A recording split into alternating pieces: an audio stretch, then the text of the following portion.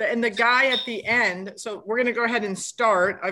We are live on Clubhouse and we are recording on Zoom. So welcome to the Rockstar Book Club, March 2021. And today's book is The Everything Store by Jeff Bezos. No, it's not by Jeff. It's by Brad Stone, but it's about Jeff Bezos and the age of Amazon. And I was just talking to Barry and to Greg, and Greg's read the book. Barry hasn't had a chance.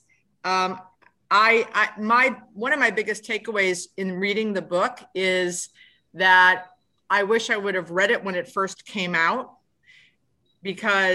so I'm going to be more thoughtful about that. If there's a book on businesses that I think are going to impact my business, which is retail, leasing, and investment, I need to be more current with it, because I don't know if I would have done anything differently, but I don't know, Greg, what you thought. When did you read the book, Greg?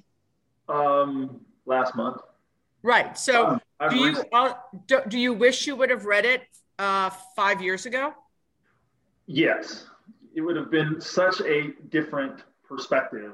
It's like, you can almost predict where he's going to go at 2015. It's like looking through this crystal ball 5 years ago. And listen, and we'll go back, but at the end of the book, the guy says, will Amazon solve the last mile problem? Yes. Will Amazon open grocery stores? Yes. Will Amazon have their own delivery trucks? Yes. Will Jeff Bezos master grocery and apparel? Yeah. I mean, this guy predicted, and the only thing he predicted that has not come true, or that hasn't happened yet, is there was a prediction that they were going to have their own phones. They tried that a while back. I thought they've tried that before. And that didn't work. But everything else, the delivery trucks, last mile distribution, grocery stores, and apparel. And that guy, that's how he ended the book, was predictions. This is on the Amazon plan. And Brad Stone said, I believe that Jeff will accomplish all of these. And he has. So I think it would be great to read a book like that when it first comes out, and then maybe 5 years later, like when we did read it. But I do think I would have had a different perspective this whole time. Like the day, I'll never forget it. I was in my bank drive-through line the day that they said on the radio, on Sirius FM or whatever, that Amazon had just bought Whole Foods. And I was shocked. I immediately grabbed my phone and went to Twitter to see if it was true. I would not have been shocked had I read the book in 2015. I'm getting mine. Right? My headphones. So so starting from the end, then looking back on the book. But Ely, hi Josie. So if anyone does want to talk about if they've read the book, their takeaways from the book, for you guys that are new to the book club, so those of you that are joining on Clubhouse, we've done this now. I don't know, Greg, how many years have we done this? Are we in year 4? I think we're in the 4th year, and I had done it in 2009 and 10 also. So what we do. What? Go ahead, Barry. I just said, was this an approved biography? I don't know if I call it a biography. Was it approved by him, or was he part of it? Yes, he was. So Brad interviewed Jeff back in a couple times. I mean, they've had conversations throughout the development of this book. I mean, this book is probably a 10-year research project once it all said and done. So it's not really an autobiography. It's kind of I don't know what you call it. But everybody has their Jeff Bezos Amazon book. There's a ton of Amazon books out there. So this is just obviously one different perspective. So I'd be real curious to get others' take on the construction of the company. Yeah, it was fascinating. It's fascinating how brilliant he was he was obsessed with competition. Even though he says he's not obsessed with competition, he's obsessed with competition. Right, Greg? Didn't you get that? Yeah, I think he's obsessed with it. He's obsessed with competing with himself. He's obsessed with competing with his own personnel. I mean, if you would have met the guy without knowing anything about him, I think you'd think he was crazy. I have a friend right now interviewing for a job at Amazon. And this person told me yesterday that this person said, did you know that you don't get paid a lot? You get a crap load of stock, but you don't get it until you're there 4 years. Right. And that's been the policy since day one.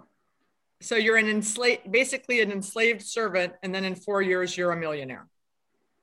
Does he have an inferiority complex, do you think? Or is it more just drive to prove, by saying inferiority complex, I mean, but to prove everybody wrong who doubted him, like Michael Jordan, at his Hall of Fame, still he brought his high school coach to point him out that F you, basically. I have my opinion. Greg, what's your opinion? I didn't get that. I think he is just so driven by, we'll call it disrupting the status quo. Like he just wants to be different. And, he proves that kind of over and over again. They talk about just building the construction of Amazon. There really was no map per se. I mean, they were growing so fast, so quickly that they didn't have a time to be strategic. They just did it. It was just, we're going to do it. There's no roadmap here. And they talk about in the book, like people that have been there from Amazon in the beginning, they, from the first 5 years, they don't even remember what happened. Like it's just a blur. And they were working 20-hour days. I think it's all drive. I don't think it's insecurity whatsoever. One of the quotes he said, it says, it is far better to cannibalize yourself than have someone else do it. And this is the quote that I don't believe in the book that I wrote down, because absolutely I got the opposite of this. He says, most companies are not those things. They are focused on the competitor rather than the customer, meaning we are focused, number one, on the customer. I do believe he's focused on the customer, but equally so, he is focused on anybody that tries to come into any area of his business. He wants to chew them up and spit them out. There is no room for a competitor. And he will do things that border on not nice things to get rid of the competition, right? And if he like Zappos, he went after Zappos hard. He said, why aren't we selling shoes like this? Why aren't we doing that? And he would go and it would frustrate him to no end when they wouldn't capitulate to his purchase offer. He'd get very frustrated and he would yell at his guys, go make this deal happen and don't stop until you do. And then the question is did he overpay for some of these companies? He didn't overpay for Zappos, so. Whole Foods for free. What? In fact, he got Whole Foods for free, effectively. I mean, that's the amazing thing is a lot of these companies, the Whole Foods stock went up that day enough to pay for the purchase, or the Amazon stock rather went up that day. And the whole, remember that most of the book, like what Greg said, is early days stuff. So you're learning about how did the Kindle come about. My sister who just joined, I still like to read books, like real books. And she's had the Kindle, she's had the Fire, I think Amazon Fire, but his fight with Barnes and Noble, look, there's Greg. I mean, Greg. I'm the idiot who takes on the airplane, 8 hardcover books in my heavy backpack. Sure. I know I'm silly, but I'm a bookaholic. So bookaholic. Right. Well, but his, that fight between him and Barnes and Noble and the publishers and the authors, but he was right. He was right every time.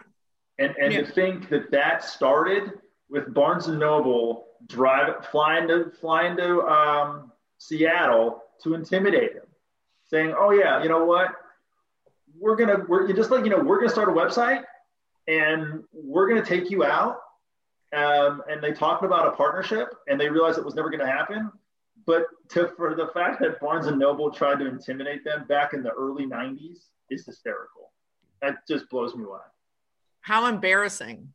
I do remember a day, though. I can still picture, Beth, and you probably similar back in like the early '90s when they were just, Amazon was this cute little, they sold books. I mean, that's what they did. I mean, are they going to make it? They sell books online. I mean, that was Amazon for several years. Well, and before Amazon, it was called Cadaver. I didn't even know that. Yeah. That is the first name of Amazon, is called Cadaver. Yeah, and then the whole thing with Prime, how that came up. So do you remember that, Greg, how Prime came up? Faintly, yeah. I'm trying. It was a guy. So that's right. It's some random. It was an idea of like just some middle management guy. You're right. They were in a meeting and they were trying to figure out. It was, will people pay more? It was the whole thing about free shipping, and how do we do 1-day shipping? How do we do 2-day shipping? Will people pay more to get it faster? And then this guy says, what if we charge? And if we charge, all the people that will pay extra will get it the 1-day or the 2-day, right? And it was just a random idea at a meeting, and they said, oh yeah, let's try it. And now, it's hugely, it adds to the bottom line of the company in probably one of the most significant ways ever. Well, and you can correlate that Amazon Prime is probably changed retail inevitably. I mean, it's probably the biggest game changer in retail. I mean, in the last 20 years, it's just such an impact because everybody's now trying to do it. You got Walmart Plus, and you got everybody else. He said, go ahead. I was just saying, does he get into, because I would say the biggest things to me, Amazon, their biggest successes are Prime, you mentioned, and then AWS, Amazon Web. Does he get into that? Because to me, that's what stopped. I think if not for AWS, I don't know that Amazon exists today. And was that a component of it? Was it survive? I'm kind of curious what he discussed about that. Do you remember, Greg, the details on that? Yeah, I mean, not all. It was another guy. It wasn't his idea either, AWS. Wow. It was another employee who went to him and said, I think we can provide online cloud systems for companies. Right. And right. I mean, and then everyone loved the idea. He always had a group of like think tank people around him, but they came and went. Some people left, some people came back. He was an impossible guy to work for. Impossible. Yeah. It's kind of like Steve Jobs had the same reputation, obviously. He compares Bezos to Jobs. Yeah. He says, Bezos is like a chess master playing countless games simultaneously with the boards organized in such a way that he can efficiently tend to each match. Oh. As far as his multitasking with all of the different parts of the company. He said, Steve Jobs was known for the clarity of his insights about what customers wanted, but he was also known for his volatility with coworkers. Apple's founder reportedly fired employees in the elevator and screamed at underperforming executives. Perhaps there's something endemic in the fast-paced technology business that causes this common behavior, because such intensity is not exactly rare among its CEOs. So they constantly compare him to Steve Jobs. What about Musk, or was Musk not big enough yet? Not mentioned in the book at all, right? Yeah, probably wasn't big enough yet. Yeah. But yeah, so it was fascinating. Here's something about Prime. Prime would eventually justify its existence. The service turned customers into Amazon addicts who gorged on the almost instant gratification of having purchases reliably appear 2 days after they ordered them. Signing up for Amazon Prime, Jason Kilar said at the time, was like going from dial-up to broadband internet connection. Right? So true. So true. He says, Bezos kept pushing for more. He asked Blake to exact better terms from the smallest publishers. This was back in the beginning, who would go out of business if it weren't for the steady sales of their back catalogs on Amazon. Within the books group, the resulting program was dubbed the Gazelle Project because Bezos suggested to Blake in a meeting that Amazon should approach these small publishers the same way a cheetah would pursue a sickly gazelle. Like he just wanted to put his people out of business. Yep. He said, as part of the Gazelle Project, Blake's group categorized publishers in terms of their dependency on Amazon and then opened negotiations with the most vulnerable companies. 3 book buyers at the time recalled this effort. Blake herself said that Bezos meant the cheetah and gazelle analogy as a joke, but it was carried too far. Yet the program clearly represented something real, an emerging realpolitik approach toward book publishers, an attitude whose ruthlessness startled even some Amazon employees. Ruthlessness startled Amazon employees. Soon after the Gazelle Project began, Amazon's lawyers heard about the name and insisted it be changed to the less incendiary Small Publisher Negotiation Program.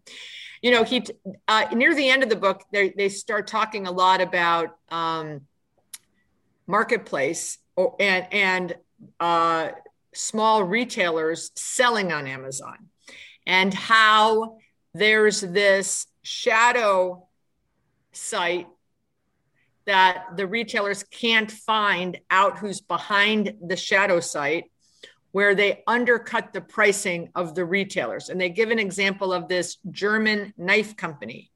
And the German these knives are $159, and when these small retailers sign up for Amazon, they sign something called the minimum price, something that Amazon agrees they'll never go under the minimum price, because these retailers are selling with other distributors besides Amazon, and they've got to keep the prices the same. Well, it never was told in the book, but it's insinuated in the book that Amazon created this shadow site, right, Greg? Yeah. That Amazon was behind undercutting the knives. That's just terrible. And they say most retailers leave Amazon. They stay in it. They build up a huge following, and within 3 or 4 years, they drop Amazon, and they always come back. It's very sad. It was saddened when I was listening to that part of it. Because of your love for the small retailers. Yeah. I mean, he wants to take all their business. He's not making any bones about it. But what did you think about the Beth, the Millaravi story? Remind me. God, the book was I've been listening to this book for 3 weeks. Like, I can't even remember everything. So the analyst that went out and was like all against Amazon, like ripping them apart, and just and so Bezos gives this. Bezos basically turns this poor young analyst, Wall Street analyst, into like this huge villain against the company and against like internet retail in general, and like tries to end this guy's career. Yeah. How did that end up? In the end, they kind of shook hands, right? And moved on? No, I don't think they actually ever met. I think maybe I'm wrong. But that guy, he kept saying they're not making money. They're not making money. The stock is, it's phantom. Like, don't, right? This was an analyst on Wall Street saying, this is not a company that's making money, but Which they didn't for years, many. Again, that gets back to AWS. I mean, Amazon retail was not profitable until pretty recently. They just plow everything back in. I mean, they reinvest tremendous amounts of money. Yeah. Hey, Sean. Hey. How are ya? Good. How you been? I'm doing great. Here's another quote. We believe that the fundamental measure of our success will be the shareholder value we create over the long term. This value will be a direct result of our ability to extend and solidify our current market leadership position. The stronger our market leadership, the more powerful our economic model. Market leadership can translate directly to higher revenue, higher profitability, greater capital velocity, and correspondingly stronger returns on invested capital. Our decisions have consistently reflected this focus. We first measure ourselves in terms of the metrics most indicative of our market leadership, customer and revenue growth, the degree to which our customers continue to purchase from us on a repeat basis, and the strength of our brand. We have invested and will continue to invest aggressively to expand and leverage our customer base, brand, and infrastructure as we move to establish an enduring franchise. Basically, I'm going to kill all my competitors and get recurring income from my customers, which he has done successfully in both. Right? Crazy. Crazy. Staggering. What do you think and I don't know if it gets into that. What do you think his opinion or thoughts are of Walmart, Target? I mean, is his goal, you think, to put, is he arrogant enough to think he could put those out of business, or is it more just beat them in the competition? They met with Walmart, right, Greg? He's met with Walmart. He's met with Target. He's met with Costco. So he's met with everybody. To discuss what? Well, so with Costco, it was really a philosophical conversation. So it was like, this is Costco's business model. How can I apply what Costco is doing to their customers on a brick and mortar level? How can I apply that same philosophy on the digital landscape? And the Costco, correct me if I'm wrong, wasn't the Costco membership, didn't that play into Amazon Prime's idea? Prime. Yes. Yeah. And that's what Costco, a huge percentage of their revenue is off the membership fees. They sell everything at a very, very thin margin. It's the membership fee.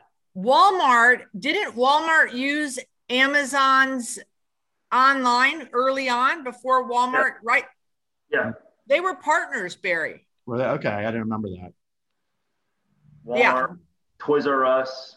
I mean, every retailer was using Amazon in the beginning. On the back end. Platform. Yeah. Walmart, that's another example of they used them. They tried to do it on their own. They went back to them. And then finally 3 years ago, Walmart said, we got to spend big and get the hell out of Amazon. Because they had all the data. Mm-hmm. That's the key of Amazon's success, is the data of all of us. Right? That's why that's why I think we in retail believe that was the Whole Foods acquisition, was how do we get those rich people's data, right? Yeah. And the distribution locations. Right. And then Instacart's doing the exact same thing. They're doing the exact same thing that Amazon was doing in the beginning. They're taking all this grocery revenue and they're just all the grocery data, and they're going to basically open up their own stores. It's coming. Amazon, you mean? Grocery? No, Instacart. You're going to have Instacart. Instacart. Okay, gotcha. Well, and Target bought Shipt, right? Yep. So they gave off. Yeah. It's fat. Again, I'm going to repeat this for the new people that came onto Clubhouse and to Zoom. My biggest regret is I didn't read this book 5 years earlier. We in retail should be reading books that are current about our industry when they come out, because I think it would have impacted my business had I had this knowledge in my head 5 years ago.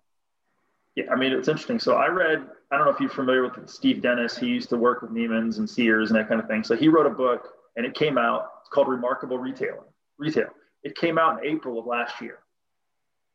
You think about how quick our environment has changed. That he's had to make it. He's basically had to rewrite the book 12 months ago from what was released 12 months ago. He has a completely different version now because so much has changed in the last 12 months. But so it's a difference between an observer. He's an observer, right? And a consultant, right? Versus a company.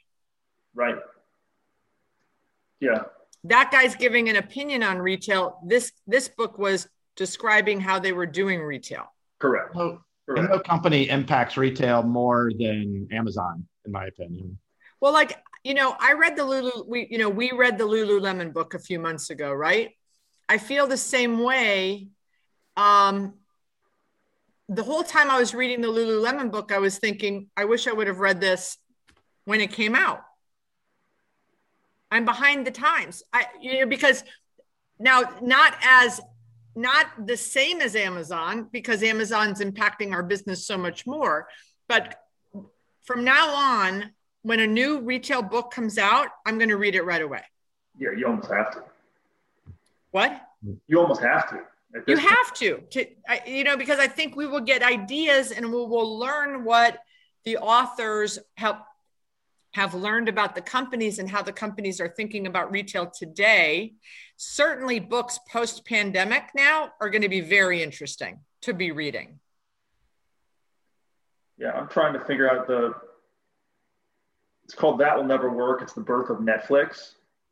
And it's very similar. Like the correlations between how Netflix was built in the early 90s, in the late 90s to Amazon, they're very similar. Like it's a very haphazard construction to their genesis, and it's very similar in that regard.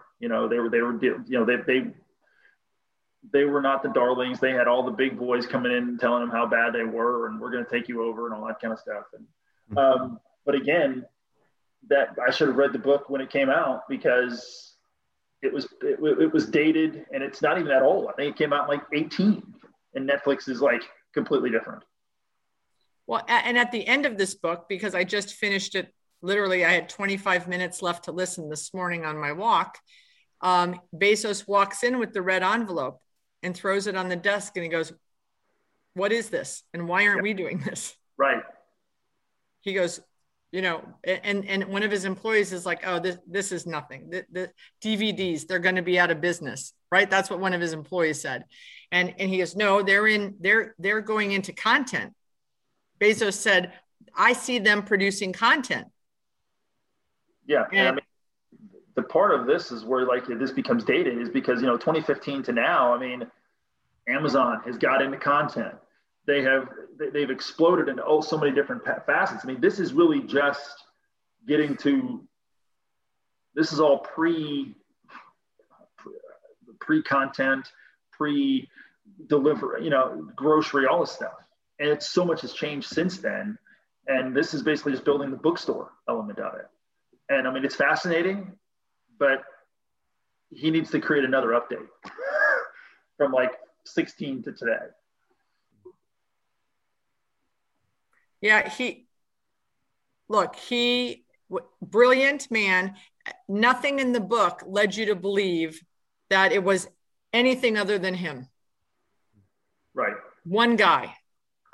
Right. There was no proof that some rock star C-suite partner, they were the minions that got it done and that fought with him, but it's all him. And he went from books to AWS to he did get some ideas. The Prime thing was definitely an idea.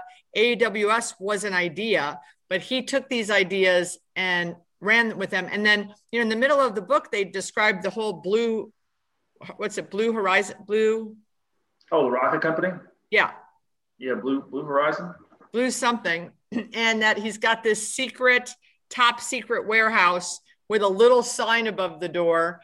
And that he kept that under wraps for 3 or 4 years before a reporter And I think it was that analyst, no, it was a reporter who found out about it and then went and took a picture of it and kind of blew it. Then it got exposed. I got to jump. I got a 12 o'clock conference call. This really, really fascinating. So I'm going to listen to the rest of it recording. But thank you, Barry. Thanks. Bye. See you later, Barry. Bye, Greg. See ya. Great seeing you.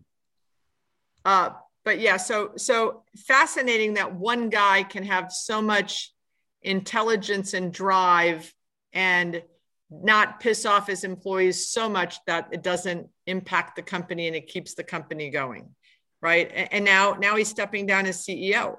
It'll be very interesting to see what happens from this point forward. Yeah, I mean, all of these CEOs get to a point where they're like, there are certain aspects of this company that I want to take over, but I can't do it as from the top. And, that's kind of how Steve Jobs ended his career at Apple. I mean, he was CEO, but I mean, he really focused his efforts on building the iPad before he passed away. Like that was his last legacy. And, what's Bezos's legacy going to be going forward? I mean, is he going to spend more time on the rocket company? Is he going to spend more time, in the grocery world, which is what I think he really wants to do? Like that just sounds to be what his next his real focus he wants to be. But he does the infatuation with the customer service, I think is important. He comes to, he had some of these meetings where he'll call the customer service line and nobody knows who he is, and he's calling it. He has a customer complaint and no one's answering the phone for minutes on end. And so it just explodes from there. I think that is a lesson that a lot of these retailers, the legacy retailers, need to take. Or landlords, as you said, as we got on. Exactly. It's just, if someone's asking for something from you, take the phone call. Answer the phone. Take the phone call. It's not going to hurt you. Okay. So let's digress for a second, since the majority of the average of 400 people who download this recording in the months to come. Greg Parsons, the new real estate manager for Spirit Halloween. Please share your first week or two on the job and what you have learned about landlords and landlord leasing agents. I have learned that many landlords, and I hope this was never me, are extremely lazy. They don't pick up the phone. They don't respond to emails. They don't respond to texts. They don't respond to anything. And I don't know why. I mean, I have no clue. I have no idea. And it can't be the fact that you don't have any idea that most of these landlords have no idea who I am. So they're not calling that they think I'm a temporary operator. They think you're a vape store. I will tell you that in the 16 years that I've been training, it's the number one complaint from retailers. They stop me at ICSCs and they say, will you please tell your leasing agents to follow up? I mean, they don't call back. It's that they don't even call back. I mean, and I don't know what the answer is. I really don't.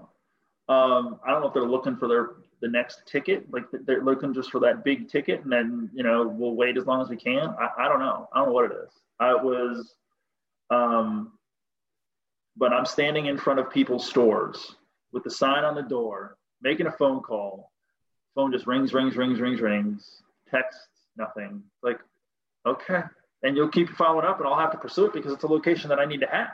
So I'm going to do whatever I have to do to make it happen. And if I throw people under the bus, I guess I throw people under the bus. Who knows? But I need my spot. I was in Boise, Idaho last March, and I saw a bank pad on the corner, Main and Main corner intersection. I wanted to buy it. It was an empty bank, had a leasing sign on it with a national brokerage firm. And I was in Boise 2 weeks. I called this guy's number 4 times. I finally called Miami and took a friend of mine at the brokerage firm and said, can you please help me? Your guy, maybe he's on vacation. Let's give him the benefit of the doubt. But I've called the office and the cell phone. I've left 4 messages. I have emailed. Can you get someone in the Boise office to call me back? I'm only here for 2 weeks and I'm very interested in this site. Wow. Terrible. Did anybody ever call you? So I think All I can do in defense of the leasing folks is if they have 50 shopping centers to lease, it's impossible for them to call back everyone that calls them, within 24 hours but that's why I hate that too. And I talked to the landlords about that, but anyway, we digress, but hopefully that will get better, Greg. You should do a LinkedIn post on it. I should. And a lot of it, these are brokers. These are brokers that are like, that thrive on, that live or die by commissions. I mean, I guess it's not important. I don't know. It blows me away. Absolutely blows me away. You should have to do it. I was just thinking like maybe they're not making a priority to actually get back, in their day. I don't know. It just seemed maybe they're distracted.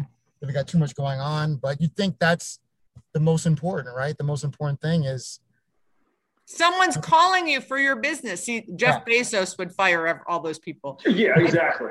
Let's take he would, we can correlate this back with the conversation, but yes, Jeff Bezos would pretty much string these people up and throw them out the door very quickly, and maybe burn their car in the parking lot. Someone told Jeff, one day you'll understand that it's harder to be kind than clever. It's harder to be kind than clever. He said Bezos insisted the company needed to master anything that touched the hallowed customer experience, and he resisted any efforts to project profitability. Absolutely. He did not project profitability. The customers came over profitability for many, many, many years. For the first time, Amazon was spoken in the same breath as Google and Apple, not as an afterthought, but as an equal. It had blasted off into high orbit. This is what he said about the internet. Maximizing the internet's ability to provide a superior selection of products as compared to those available at traditional retailer stores. This will blow the retail market off. So, yeah. So, Sean, did you read the book? No, you guys are getting me pumped, though. I got to read it because, I just saw like a quick summary online. It's just been one of those crazy times, but I got to read it because it's just already whetting my appetite. The thing that I got from it, just from thinking about my own experience with Amazon, is just how he's made it so frictionless for me to order things and get it right away, so that really I have that my desire to, or my impulse, you say, to get something, I can get it immediately. So that's kind of changed my whole way I buy products. And so I think that's been a big impact. So, but I look at learning a lot more. It seems like he's in everything right now, and it's just, he's growing and growing. And what's so fascinating also is how Amazon has changed downtown major city office buildings, where they've actually had to create an Amazon room for the boxes. Yeah. The doorman, or if you don't have a doorman, my friends who have kids that live in New York say, did you know that the apartment buildings in major cities have to create Amazon rooms for the boxes? Because unlike my house, they pile up outside my door until I yell at the kids to bring them in. And then how about when they added the whole automatic subscription thing? My sister does that for me. I called her the other day. We have paper towels for the next year. Let's stop ordering the paper on the automatic monthly subscription thing. And for me, what's made it really easy is the pickup locations at 7-Eleven, especially the 7-Eleven near me. I use that all the time because I don't want to worry about someone picking up my package. There you go. So you have yours sent to a third-party site, and you go there to pick them up so that they're not sitting outside your door and then might get stolen, right? Correct. Interesting. And then, they have pickup. I've seen pickup locations in shopping malls. I've seen pickup locations in hotel lobbies. Office buildings too. Yeah, office buildings. this was kind of near the end of the book, and we'll start to wrap up. And I'm happy to hear anyone else's comments about this book. But I thought that this was very interesting. This is more. So this is his edict, and it's as we've said everything that he's kind of ruthless, right? This is what he said he wants his edict to be at the company. Rudeness is not cool. Defeating tiny guys is not cool. Close following is not cool. Young is cool. Risk taking is cool. Winning is cool. Polite is cool. Defeating bigger, unsympathetic guys is cool. Inventing is cool. Explorers are cool. Conquerors are not cool. Obsessing over competitors is not cool. Empowering others is cool. Capturing all the value only for the company is not cool. Leadership is cool. Conviction is cool. Straightforwardness is cool. Pandering to the crowd is not cool. Hypocrisy is not cool. Authenticity is cool. Thinking big is cool. The unexpected is cool. Missionaries are cool, and mercenaries are not cool. Interesting. That is fascinating, because some of those things that he said is not cool, he absolutely did those. There are absolute examples in the book where he has done those. Yeah, it's kind of funny. It says it's hypocrisy is not cool. I'm like, really? Right. So maybe this is his new 20 years into it motto, right? Maybe he's learned from his mistakes. I don't know.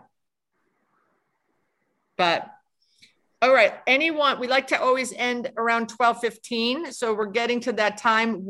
Anybody else have any thoughts before we close out? I'm going to look up and see. I think I know our next book, but I'm just going to check it out while I'm here. Greg, any last words?